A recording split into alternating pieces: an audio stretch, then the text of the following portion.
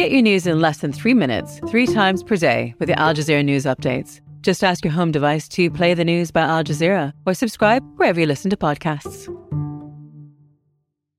This episode of Oppo is brought to you by Endy, the 100% Canadian-made mattress. Endy is changing the way Canadians sleep, and their mission is simple: to provide Canadians from coast to coast to coast with the best possible sleep. Go to endy.ca and use the promo code OPPO for $50 off any Endy mattress. That's OPPO. The Big Story is Canada's first daily news and culture show. Every morning, host Jordan Heath Rawlings sits down with one of Canada's best journalists to take a deeper look at a story that matters to Canadians. This isn't about reading headlines, it's not about clips or quotes or hot takes. It's about stopping the news cycle, even if just for a few minutes, and letting us all catch our breath and get smarter together. You can find TBS on Apple, Google, Stitcher, or Spotify, and at thebigstorypodcast.ca, or say hi on Twitter, at thebigstoryfpn. From Canadaland, this is Oppo.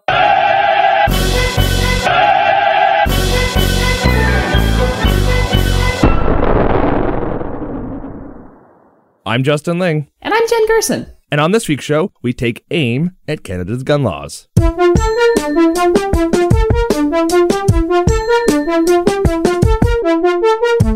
With the long gun registry long dead and buried, do the laws on the books really do enough to curb gun violence, or are we just hassling hunters? With high-profile incidents like the Danforth shooting and tragedies like the Quebec mosque shooting, not to mention the ongoing shit show about mass shootings in the US, I would say that awareness about gun control and gun violence is on the upswing yet again. With an election looming, the Liberals are nervously wading into a debate about new gun control measures, and thus far, it's not really going that well.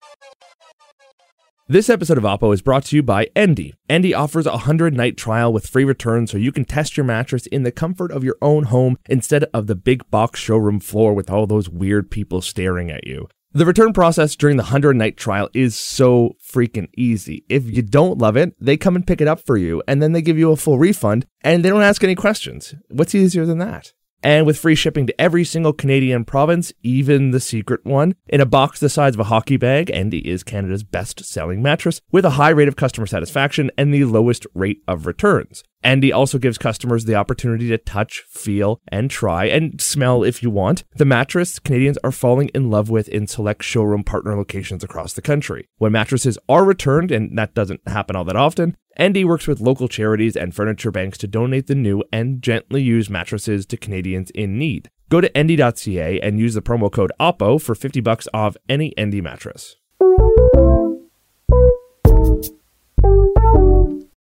Several contentious issues are being raised, among them new gun legislation. But would rural caucus members back a handgun ban? Joining me now from Saskatoon is Minister of Border Security and Organized Crime Reduction, Bill Blair. Hi, Minister Blair. Great to see you again. We have a responsibility as a government to do everything necessary to keep our citizens and our communities safe. And so I've been tasked with examining a number of different measures, including a handgun ban, so that we can make our communities safe, make it more difficult for criminals to get access to any firearm, in particular handguns, because the level of violence is unacceptable to Canadians, it's unacceptable to us, and we're prepared to take action.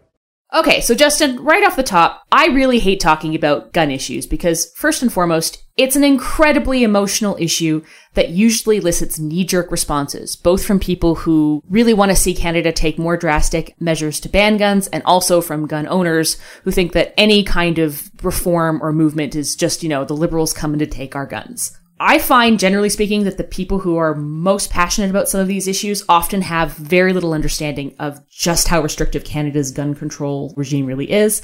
And they seem to be basing a lot of their fears on sort of imported realities from what's going on in the United States, which, to be clear, nobody in Canada should advocate for. The American gun control laws are absolutely horrific and should not be replicated in any way up here in Canada. What, you don't respect the Second Amendment, Jen? Not at all? No, not at all. Not at all. And in fact, it's so funny, if you talk to a lot of gun owners up here in Canada, they go down to the States and they're like, holy shit, these people are nuts. You know what I mean? Part of it, because there's no gun safety there. It's just like they're toys. No, there's none. Exactly. It's ridiculous down there. So nobody is trying to replicate that model up here. But a lot of the paranoia and fear that gets drummed up here about gun control seems to be really informed by what's happening in the United States. The Parkland mass shootings, Columbine, the lack of gun control down here. And it's important to point out that, while there's always room for improvement in Canada's gun control regime, we can always become more perfectible. Our problems are substantively different than what the US is dealing with right now. Yeah, but I just want you to know, Jen, that every time you get a little bit too trigger happy in this episode, I'm going to play this sound. From my cold, dead hands. Every time you sound like a downtown Toronto urbanite who doesn't seem to understand anything about guns, gun culture, or gun laws, I'm going to make this quacking sound like this. And I should say, if you're looking for somebody who's going to be fervently ban all guns, take everyone's guns away, it's not really me. I didn't grow up around guns, but I'm not totally against them. For some reason, my parents put a shotgun in my hand when I was a teenager, and I actually kind of liked it. I've been to shooting ranges. I get it. It's fun. That said, I am also in favor of probably even more arduous gun control than we already have because, honestly, from my point of view, the rights of hunters and people to go sport shooting is lesser than the need for public safety. And if there's going to be gun control laws that can improve public safety, I don't really care about your want to go and shoot things in the forest. I'm sorry, I don't. Well, that's the big if, right? Right. Now, here's also where I'm going to play the other side on this one a little bit. I actually do come from a family that was pretty gun comfortable. I've gone shooting a couple of times. Guns aren't icky or strange to me. I've taken the Canadian Firearms Safety course, and to be perfectly blunt, I think all journalists should so that they are coming at this conversation from an informed position. But I'm also not going to be one of these batshit crazy, I don't think that you should do anything on gun reform ever. I do think there actually are some incremental changes that could make a real improvement and could be very practical to implement. The problem that I have coming at this whole debate is the assumption that all gun control is good because it will fundamentally improve public safety. That's a big if, and it's a big assumption, right? Yeah, and a lot of the studies haven't really borne out that necessarily gun control is just by definition going to reduce shootings. It's actually, the studies are kind of out on that. It's very clear that some regulations definitely work, and by and large, Canada's gun laws seem to be pretty good. But that doesn't mean that we couldn't do a better job on some issues. That's right. Some regulations are necessary and good and excellent, and some regulations are really just meant to appeal to people on such a visceral, emotional level, and that they would have fundamentally no impact on gun violence. That's right. And I would argue that the handgun ban, and we're going to get into this, but the handgun ban that is sort of being bandied about by the Liberals right now is one of these examples. I think that this is one of those things that appeals to people on a gut level. They're like, yes, civilians shouldn't have handguns. Handguns are icky. Handguns are terrifying to me. I don't have experience with them. And so therefore nobody should have them. But if you actually start to dig into the statistics a little bit, what you're looking at is potentially an extremely expensive and inefficient program that would have statistically no impact on public safety at all. Whereas there are other better things that the government could consider doing that would make a substantive improvement in gun control and gun safety that would be much more practical and less costly to implement, in my opinion. So there's the show. Bingo! We should probably go over what Canada's actual gun laws are now, because I feel like a lot of people, I don't think, have a good grasp of what is legal and not legal and what's restricted and prohibited and what those mean in this country. Even I didn't have a really good grasp of this. I assume like most journalists up until maybe a couple of years ago. There is a belief in this country that, going out and getting an AR-15 is super easy. There's also, I'm sure, further belief that AR-15s are, serious business, military assault rifles, and by and large, they're not. And people do import sort of the American context and think, it's very easy to go get a gun in this country, and it's really, really not. No, it absolutely isn't. And to be perfectly blunt, this is where I'm on board. It shouldn't be easy in Canada to get a gun. It shouldn't be easy anywhere to get a gun. So generally speaking, just as a crash course, basically the three types of firearms in this country are prohibited, restricted, and non-restricted. There are prohibited weapons, and that they're almost impossible to get. Very few of them exist in the wild. They are mostly grandfathered in. Prohibited weapons generally mean you cannot have them unless you have a very, very, very specific purpose for it. So those are most automatic, semi-automatic handguns. Those are most automatic weapons, assault rifles, bazookas. You just can't get them. Nuclear weapons. Yeah, there's no nuclear weapons. Not allowed to have any dirty bombs. Totally not allowed. And also, can we just sort of explain for a minute, what is the difference between an automatic and a semi-automatic rifle actually is? Do it, Jen. Okay, so a fully automatic rifle is what you would get if you were in a war zone and you had to have access to basically an unlimited spray of bullets. So you are putting huge magazine rounds into your gun, and then you are able to pull the trigger and an indiscriminate spray would go off. Semi-automatic means that you have a limited sort of magazine round. You have to pull the trigger, but you have to pull the trigger every single time you want to shoot. That's right. And it's semi-automatic because the rifle does automatically reload itself, but it still requires the action of depressing the trigger for the gun to go off. Whereas if you have like a shotgun, for example, you have to load the gun every single time, pull back the action, pull the trigger, and then you have to unload it and reload it. That might sound really obvious and painfully clear for a lot of people, but a lot of people don't actually get the nuance behind that, and it is worth repeating. Now, there are semi-automatics that are allowed in this country, so many semi-automatics fall under the guise of restricted weapons. Now, this would be your AR-15. This is a number of semi-automatic handguns. These are basically, a lot of the more serious weapons in this country that have a longer scope that are not clearly for hunting.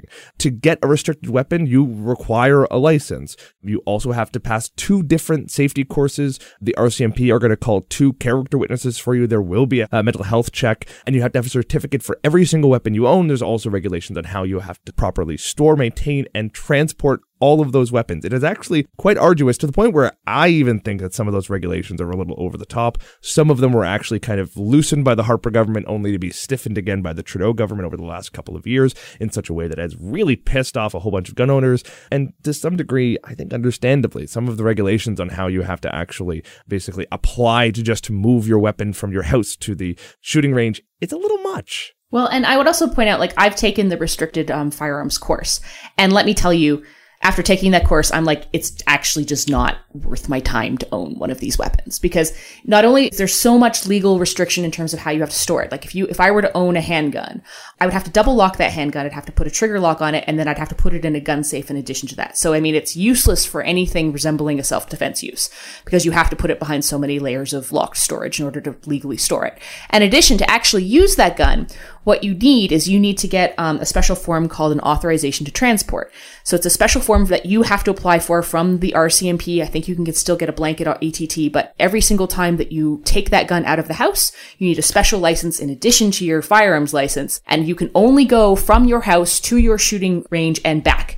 You can't stop off at Tim Hortons along the way. And to some degree I him and haw on this. It should be inconvenient to have some of these weapons because you don't need them. Oh, absolutely. I have no problem with this, but that is the reality of owning a handgun legally in this country. It is very onerous, it's very restrictive, and it's very bureaucratic, and it should be. Right. And then in the last class of weapon, what we have is a non-restricted weapon. And I think that this is where a lot of people misunderstand what this means, because I think non-restricted weapon means that it's not regulated at all. And that's not true at all. And they think that just because the long gun registry is gone, it's a free-for-all, and it's not. Yeah, it's not. It's not at all. Non-restricted weapons are basically shotguns or bolt action 22s. They're the sorts of things that you would see stored in farmhouses, right? They're long guns essentially. But in order to get a non-restricted weapon, you still have to go through the firearms course. You still have to go through a safety test. You still have to pass a mental health check. You still have to get a PAL, right? Yeah, you still have to get a PAL. So a PAL is a possession and acquisition license. It's basically the thing you need in order to buy or own or use a gun in this country. And it requires a fair bit of overhead. You need to have 2 references, background checks, mental health checks. There's a lot that goes into it. So there's 2 PALs. There's the PAL to get the access to the non-restricted weapon, and then there's the RPAL. So you have to get the restricted possession and acquisition license. And you need that PAL in order to purchase a weapon or store one. You even need a PAL if you're going to inherit weapons. So you have to go through all of these processes, even if you were to inherit your dad's guns or whatever. So what's different is that a long gun now no longer needs to be registered. However, it still needs to be legally stored and obtained. If you are going to store a long gun, you can store a long gun outside of a gun safe so long as it is disabled. So the classic example, for example, would be if you wanted to store your bolt action 22 on the wall, you could, but you would have to take the bolt mechanism out of it and completely store it in a separate place so that anybody who took that gun or handled it, it would be inert. You would not be able to shoot anything out of it. And all of this, I think, for most people, you sit and go, this is very reasonable. Canada has very good gun laws, and by and large, we do. But for what it's worth, there's a conversation brewing that maybe it's time to actually think about expanding or kind of improving or specifying some of these rules, because honestly, there are some loopholes here, and I think you've seen the results of that. Specifically, when there's many non-restricted weapons that are semi-automatics that function just like many other restricted semi-automatics, but because of the barrel length, because of the way they operate, fall in the non-restricted category. Infamously, the gun that was used in the Polytechnique massacre was a non-restricted firearm, and it still is today. And I think there's many people very reasonably saying any system that can allow these weapons that are very, in some cases, quite obviously not for hunting, but for practice shooting or target shooting, that they can be non-restricted, even with the regulations around non-restricted weapons, where they can be, legally acquired and not tracked or not registered specifically. That is kind of a problem, and I tend to agree with that. But here's where we have to understand what the difference between a restricted and a non-restricted weapon is. Because people tend to think that a non-restricted weapon is somehow less lethal than a restricted weapon. And that's actually not how the classification is done. Some of the most lethal guns you can get in Canada are non-restricted guns. Why are they the most lethal guns? Because they're hunting rifles. And hunting rifles are actually, unlike military rifles, designed to be more lethal than the guns that you could buy for target practice. The difference between a handgun and a long gun isn't that a handgun is more deadly. In fact, it's quite the opposite. A handgun's actually harder to shoot, harder to aim, and the bullets are, for lack of a better term, less lethal. The difference between a handgun or a restricted weapon and a non-restricted weapon is that a handgun's easier to conceal. That's what makes it restricted, because you could hypothetically put it in your pant pocket and go walking down the street. Whereas if you have a long gun, that's a much harder thing to conceal. And that's why also handguns are more often used in violent crime. Right, and I think there is space here to say, we evidently have a gun problem, and not necessarily a registered legal gun problem. We have a gun problem in general. There's still a shocking amount of handgun crime in this country, considering that it's very, very hard to get one. Obviously, a lot of the people committing those crimes have diverted them either from legal sources or imported them from another country, probably the United States. And it is still an open question about what to do to stop that diversion and to get those guns off the street. And obviously, that's something that the Liberal government is sort of wrestling with right now, and that's why the idea of the handgun ban has come up, even if it's not honestly the most clearly thought out public policy option.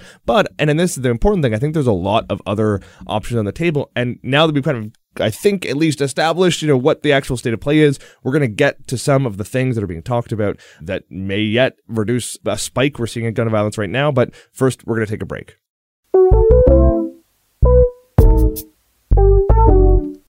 Life insurance. It's an essential part of any financial plan. The best time to get life insurance is when someone depends on you. For most people, this is when they get married or when they start having kids. Buying life insurance in Canada is also pretty much terrible. It's a time-consuming process and it lacks transparency. There's an endless number of really weird questions that all of the terrible accountants will use against you, and there's stacks of paperwork. The big banks don't make it easy. People very often end up overpaying, getting the wrong coverage, very rarely understanding what they bought, but now that is changing. PolicyMe.com is a free online service offering Canadians honest advice on their life insurance needs. Life insurance is not just a should I buy decision. Figuring out what should I buy is just as important. PolicyMe has an easy tool for you to find out. This show is sponsored by BetterHelp, therapy online that has served over 3 million people around the world. And BetterHelp is available here in Canada. A lot of people have various blocks or reasons why they don't just reach out for that help. And one thing you'll hear people say is they just don't have the time. I would like to mount a different argument here, which is that if you are talking to a mental health professional, if you're chatting with somebody about your life and about your priorities, you can clear away a lot of the clutter. You can actually find yourself with more time because you have a better sense of what's important to you. Like, it's an investment that can pay off even in that practical way of organizing your life a bit better. These are some of the advantages in the long run of having something like BetterHelp in your life. As the largest online therapy provider in the world, BetterHelp can provide access to mental health professionals with a wide variety of expertise in mental health. And because you listen to the show, you get 10% off of your first month at betterhelp.com/CanadaLand. Once again, it's betterhelp.com/CanadaLand. What insurance you need and not a penny more. No overselling, no BS. Their advanced life insurance checkup looks at your family's unique characteristics and provides a non-biased recommendation. They'll also tell you if you don't really need any life insurance. Trusted by thousands of Canadians, seeing up to 50% savings by getting honest advice and comparing quotes from top providers. Better yet, apply online with PolicyMe. Free of hassle, free of charge. Feel confident that you and your family are fully protected in an easy and affordable way. Visit PolicyMe.com/Oppo to get a free life insurance recommendation in just 5 minutes.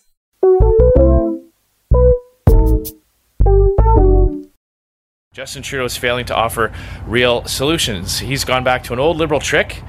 He's proposing a lazy blanket ban on handgun ownership for all Canadians instead of taking aim at the real criminals who are actually using guns to commit crimes. So let me be clear about two things. First, criminals don't follow gun laws. That's why they're criminals. They don't obey the existing laws on the books related to firearms. Another law is not going to stop them. And second, law-abiding gun owners aren't criminals. A blanket ban will only make criminals out of responsible and conscientious citizens. So I understand what Scheer's saying relies on a lot of old rhetoric about guns in this country, but I think it should be noted that what he's saying here is accurate. I'm of two minds of this. On one hand, as you heard Andrew Scheer saying, when guns are already illegal, banning them over again doesn't really make a lot of sense. If these guns are stolen or diverted or trafficked over the border, they're already illegal. They're not registered. The person who has them does not have a license. A lot of gun violence happens with illegal guns from people who don't have PALs, that position acquisition license. So yeah, he's right. A ban on something that's already illegal doesn't, on the face of it, make much sense. That being said, I mean, a handgun ban allows you to, I think, create programming specifically targeting those weapons that you're looking for. I think he's being a little too cute by half to just say we'll do nothing. There's no impact we'll have at all. Wait. Stop for a minute. Take a look at this from a practical point of view here. Because there are about 1 million handguns legally owned in Canada. So in order to get those handguns out of the hands of the owners, you've got three options. Either leave those handguns alone and grandfather them in and basically say, people who legally own handguns right now are going to be able to keep their property. But essentially, you're massively undercutting the value of their property because they can no longer sell those handguns within Canada. They would have to sell them outside of Canada back into the United States market. Right. 2, your option is a buyback program. And a buyback program on handguns is going to cost you hundreds of millions, if not more than $1 billion.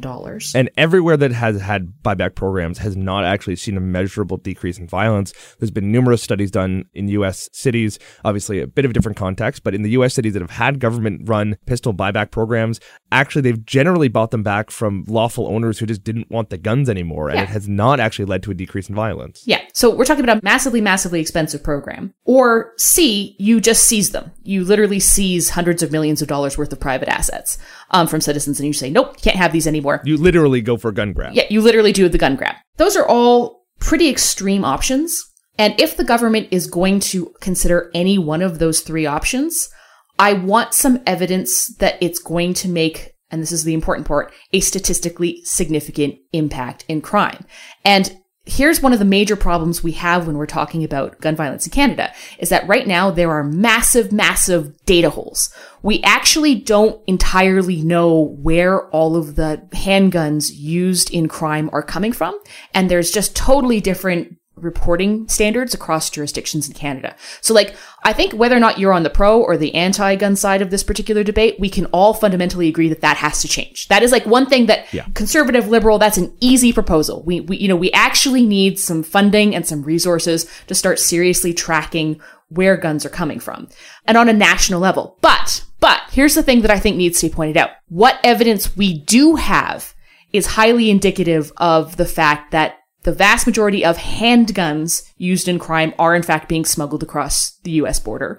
That very few of them. That's partly true. I mean, you're very right in that we don't have the stats to back up anything conclusive. But we can't say with great certainty that this is where a lot of the guns being used are coming from. Some independent studies in this country have said that. Well, one study says 30%, one study says 50%. Neither are you can hang your hat on because both are suffering from a bad data problem. But both of those studies say that a significant chunk of guns used in firearm crimes in this country are diverted from legal owners in Canada. So they're not smuggled into the country. But wait. But here's where those studies actually don't specify the difference between the handgun and the long gun. The restricted and the non-restricted weapons. Remember when we were talking about the incredibly high levels of storage restrictions required for legal owners in Canada? Well, that's where this becomes really important to understand, because if you own a handgun legally in Canada, you are not a soft target for theft. Okay? Right. So if someone were to break into a legal handgun owner's house in Canada, they would basically need dynamite to get that gun out of the house, provided that owner were storing it legally. And if the owner were not storing it legally, the legal owner, could be subject to improper storage charges. And that is appropriate. But as a result, what that means is that most of the guns that are used in crime in Canada that can be sourced to a Canadian legal owner are long guns. They're non-restricted weapons. They're not handguns. So that's actually the real clear difference. But at the same time, the majority of gun violence in this country is handguns. But here's why that's really important. If we're talking about a handgun ban, we're fundamentally talking about different issues. If you are trying to stem this tide of Canadian-sourced legal guns that are used in crime, you have to be talking about a long gun ban, not a handgun ban. Because the number of handguns that are used in crime that can be sourced legally to a Canadian owner is a statistical rounding error. Like, and I'll give you an example, for example. We don't know that. We don't know that. No, we do. Sure. No, Again, no. We don't have the data necessary. Well, of the data, okay, so yes, with the very important caveat that, yes, if we did a nationwide study, we could see different trends start to emerge in different parts of the country. But I'm going to, for example, pull out some of the data that the city of Toronto used, for example. Of the 1,700 odd guns they seized in 2017, all right, the vast majority of them simply couldn't be traced at all. So that's actually where our biggest black hole comes from. Right. But of the guns that could be traced, something like 50 of those 1,700, like a little over 50 of the 1,700, could be traced back to legal owners. And even of those 50, almost certainly the majority of them were long guns. And here's where I have the fundamental problem with the handgun ban. Now, again, with the caveat that Toronto's statistics may be radically different from Winnipeg's statistics, may be radically different from Vancouver's statistics. We just don't know because we don't have the national level data. But if those trends are even roughly proximate across the rest of the country, what that means is that, like, 97% of handguns used in crimes are coming from across the US border.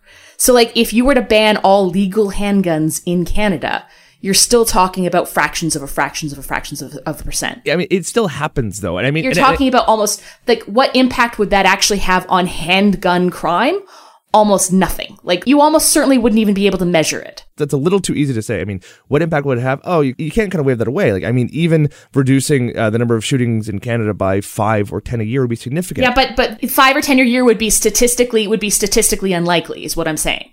Look, we can't rule out the possibility that, like, if you were to ban all legal handguns tomorrow, that, like, one person might not get shot. I can't rule that possibility out. But again, we're talking about $100 million to billions of dollars worth of a program to potentially maybe save the life of one person. That's not how I know this sounds really callous, but you can't do public policy that way. Toronto police last year said that they had 40 different cases of Canadian firearm owners, and I think it's mostly handguns. Oh, I was so hoping you were going to bring up this case. Selling their weapons. And in one case, one man sold 47 different weapons. No, they didn't. They completely reneged on that. Their own data showed that, in fact, report proved to be completely wrong. Because my colleague Matt Gurney actually did look into this. The original story that came out in CP sort of in late 2018 showing exactly that report was then followed up by further inquiries that asked for City of Toronto's actual stats to show, okay, if you're seeing a surge in, for example, illegal gun owners and their weapons being diverted for criminal uses, can you back that up with some kind of statistic? And when they actually produced their statistic, they found that not only was there no such surge, but basically the entire story was bunk. And around Christmas of last year, there was a press conference where they basically backed down on that stat. So a lot of the information, or sort of a lot of the public understanding around the handgun ban in Toronto has been based on essentially an erroneous story. But it's just not true. Yeah, Jen, that's totally fair. Matt Gurney called out the story because Toronto police suggested that there was a dramatic surge in the number of these cases of legal owners selling their guns. That's not true. It's always been roughly the same number, but that still is a pretty big number in the context. There is, upwards of 40, 50 cases a year of owners selling their weapons illegally. And in some cases, it's multiple weapons. And that does contribute to the amount of illegal weapons in the country. Like, that's hard to deny. And a firearms ban would really stop that. I mean, that is maybe minor, but it's still a number. It is pretty minor, especially when you're talking about a city of multiple millions. But let's also put that aside. If we're going to talk about, okay, look, 40 to 50 cases of legal owners selling their guns to illegal sources, and that is a problem that we want to address. Okay, cool. Let's talk about how to address that problem in a way that's smart and efficient and wouldn't cost the Canadian Treasury potentially hundreds of millions, if not billions of dollars. A much more effective way of going about addressing that problem might be to do something like what Japan does. For example, if you have a restricted weapon, you need to make sure your weapons safe is available for inspection, surprise inspection at any time. So a police officer can potentially come into your home at any time, look at your weapons, ensure that everything's properly stored, A, and B, make sure that you have as many weapons as you say you're going to have. You know what I mean? Like, if you have a license for 3 handguns and your inspector comes and sees that you don't have 3 handguns properly stored in your weapons safe, you now lose all of your weapons. They get seized immediately. You lose your license. I'm genuinely concerned that that's not doable in this country. I'm genuinely concerned that there is a culture in this country of gun ownership that is quite defensive. It's not America. granted. But, look at the High River gun grab from a couple of years ago. The RCMP went into people's homes to remove firearms before their houses were potentially flooded or, basically in the middle of a national emergency. And people went, excuse the pun, ballistic. Yeah. And the amount of animosity that existed then between gun owners and the RCMP that continues, I think, to today is honestly staggering. And it makes people angry. And politicians waded into this. There was multiple members of the Conservative caucus who got up on their hind legs about this one, even though it was a Conservative government at the time. And I think any effort to sort of do more spot checks and any effort to what we perceived as hassling gun owners, it just won't fly with these people. And I do think negotiating with some of these gun lobby groups is very difficult, if not impossible. But the lobby groups, let's be perfectly blunt, are not nearly as powerful in Canada as they are in America. So let's not pretend that they are. Here's why, again, I hate talking about this issue. Because on one side, you get people who are just like reactionary, emotional. There's been a shooting in my city. I'm going to leap on the most extreme possible gun control measure because I think that will make a difference regardless of whether or not it would make any actual policy difference. And on the extreme other end, you have these reactionary gun owners who are just like, every single reform the government is going to try to put in place is just them coming after my guns. They're going to put an end to it. And the High River gun grab was a classic example of this. Let's not pretend that both those sides are equally unreasonable. I mean, those who are reacting to either a shooting in the neighborhood or a mass shooting are, reacting with, genuine alarm and the need to do something. Gun owners are basically saying, I like my guns, go away. I mean, those are just not on the same plane. Yeah, but is the genuine alarm rooted in any kind of rational policy goal that is going to be achieved by what they're proposing? That is my fundamental issue. And if the answer is no, then I'm sorry, but it isn't a rational response. It's an emotional response. And I can empathize with an emotional response. I just don't think that response is going to do any material good.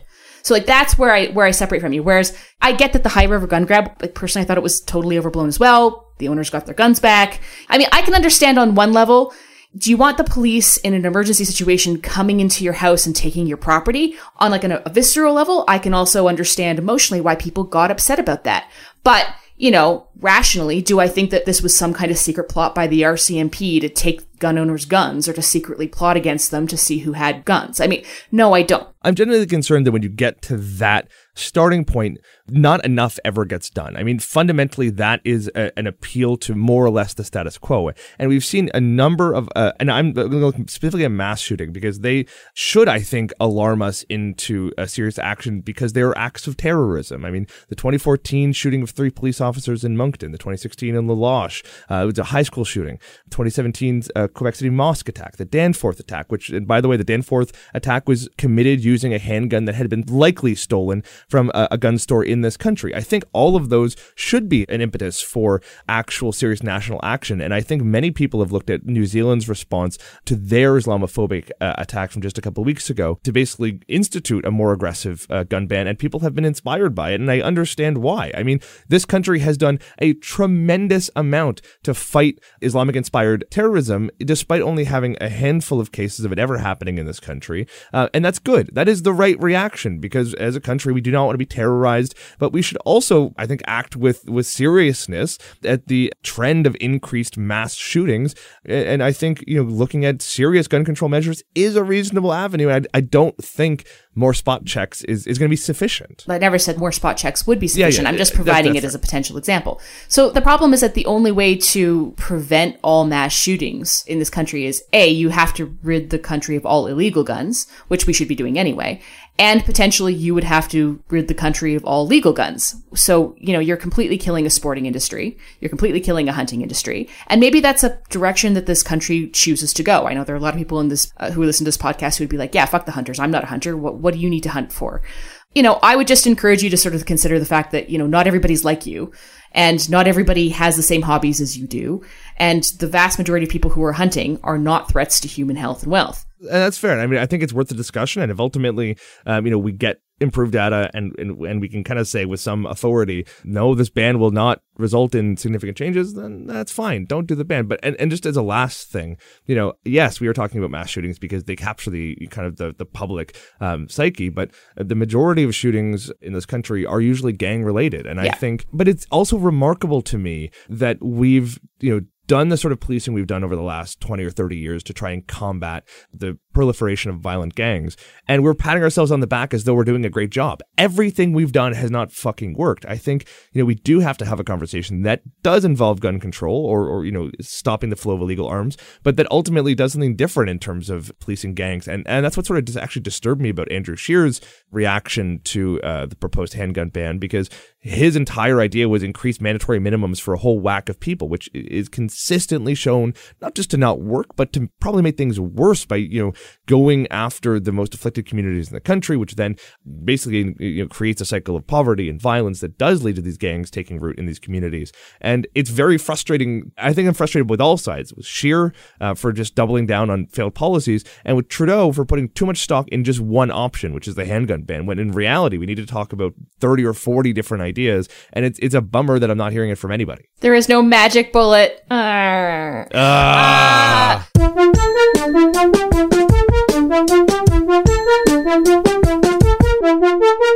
So that's it for Oppo. We'll be back in 2 weeks to discuss Game of Thrones. In the meantime, Commons is back next week. Jen, we made it through the whole show, and I didn't even play that Charlton Heston clip at all, and he didn't quack at me. It's a pretty good... You can get in touch with us at oppo@canadalandshow.com or find us on Twitter and Facebook at OppoCast to let us know what you think. And I'm sure you have some opinions about this show. This episode was produced by David Crosby for Canada Land Media. Our managing editor is Kevin Sexton. Theme music by Nathan Burley. I had the last word this week, and that word is quack.